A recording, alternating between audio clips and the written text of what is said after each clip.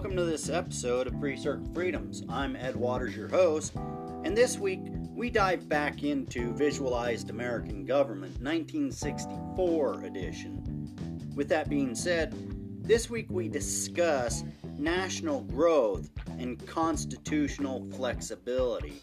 This is the beginning of the growth of the Constitution since 1787. Let's dive into it and check it out.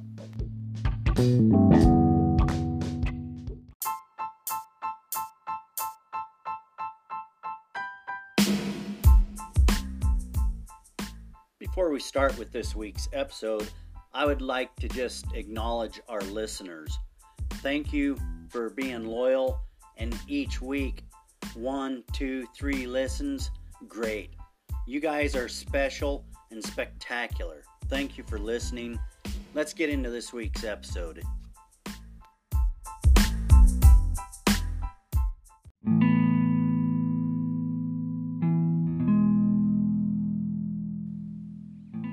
Before we get started in this section, I want to remind our listeners we are reading from the 1964 edition textbook.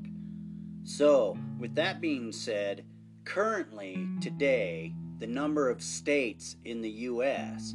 Currently, the U.S. has a total of 50 states, as well as a federal district, minor islands, and 5 main territories. Of these 50 states, 48 of them are contiguous. That is, they are connected directly. These 48 states all exist in the central region of North America between Mexico and Canada. Let's get into national growth and constitutional flexibility. During the period of more than a century and a half, which has elapsed since the framing of the federal Constitution, our country and our civilization has undergone striking changes, which the leaders of the Philadelphia Convention could not possibly have foreseen. The United States has grown from a weak nation of 3 million people to a mighty one of more than 180 million people from 13 states crowded together on the Atlantic seaboard to a union of 50 states spanning the American continent. Utilization of the bountiful resources supplied by nature has made us rich. The progress of science and invention and the development of modern industrial methods have transformed our economic and social institutions. The rural hamlet has grown into a metropolis. The small shop of the craftsman has been replaced by the factory. The individual merchant has been overshadowed by the corporation.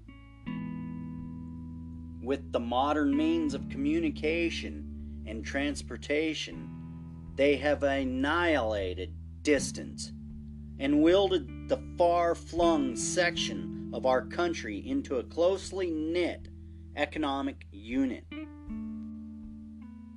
An economic order based upon the production of goods on a small scale to meet local needs has been replaced by an economic system based upon mass production of goods for worldwide markets. Despite these far-reaching changes in our national life, the Constitution continues to be as serviceable today as it was in the days of Washington.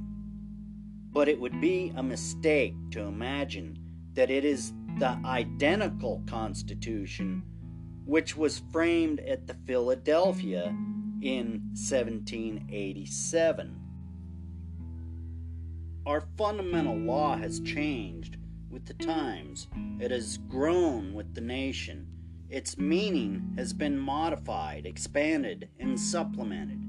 Number 1, by the addition of formal amendments. Number 2, by the growth of a liberal principles of constitutional construction, chiefly at the hands of the courts, which have permitted a generous expansion of federal powers through statute and executive action. And number 3, by the development of unwritten customs, usages, and traditions.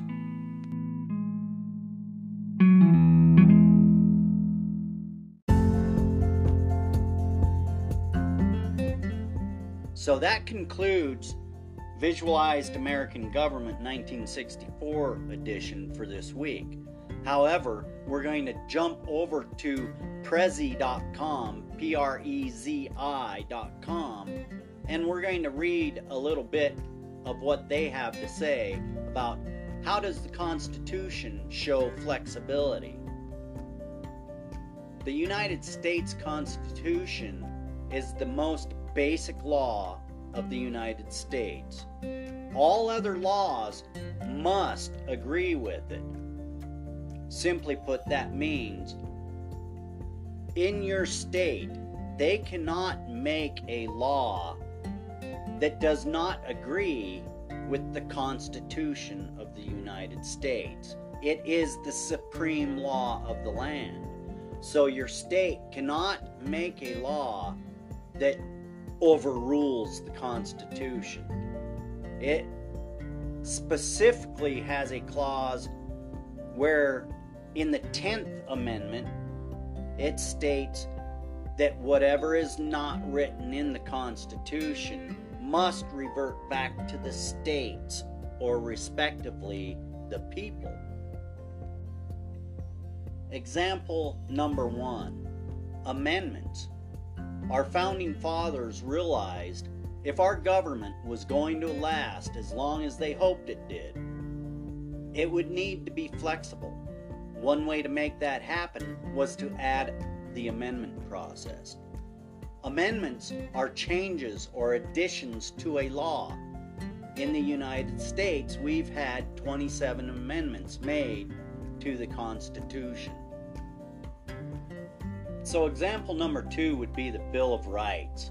The first 10 amendments of the Constitution are collectively known as the Bill of Rights.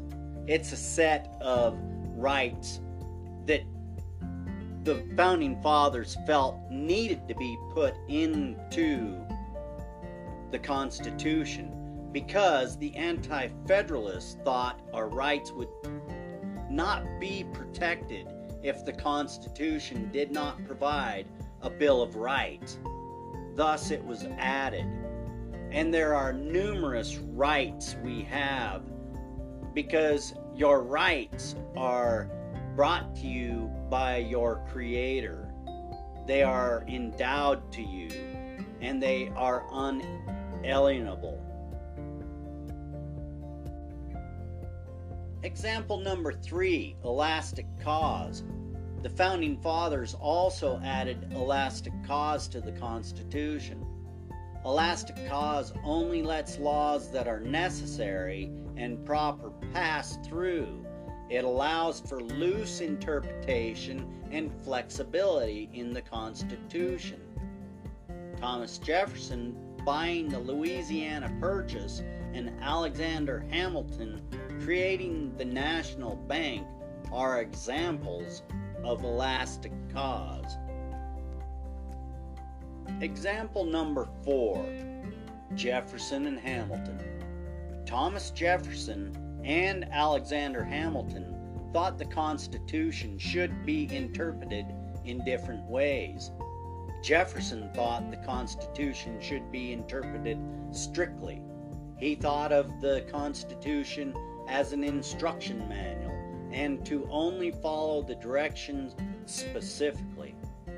Hamilton, on the other hand, thought the Constitution should have a loose interpretation.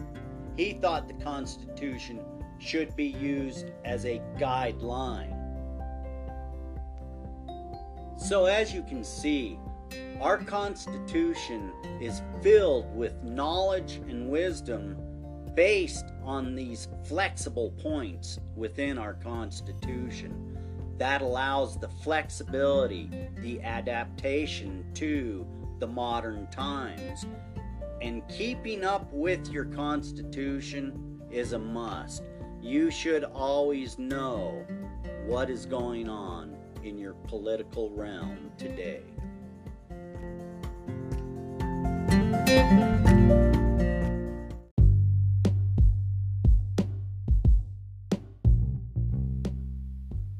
And that's going to wrap it up this week for another episode of Free Circle Freedoms.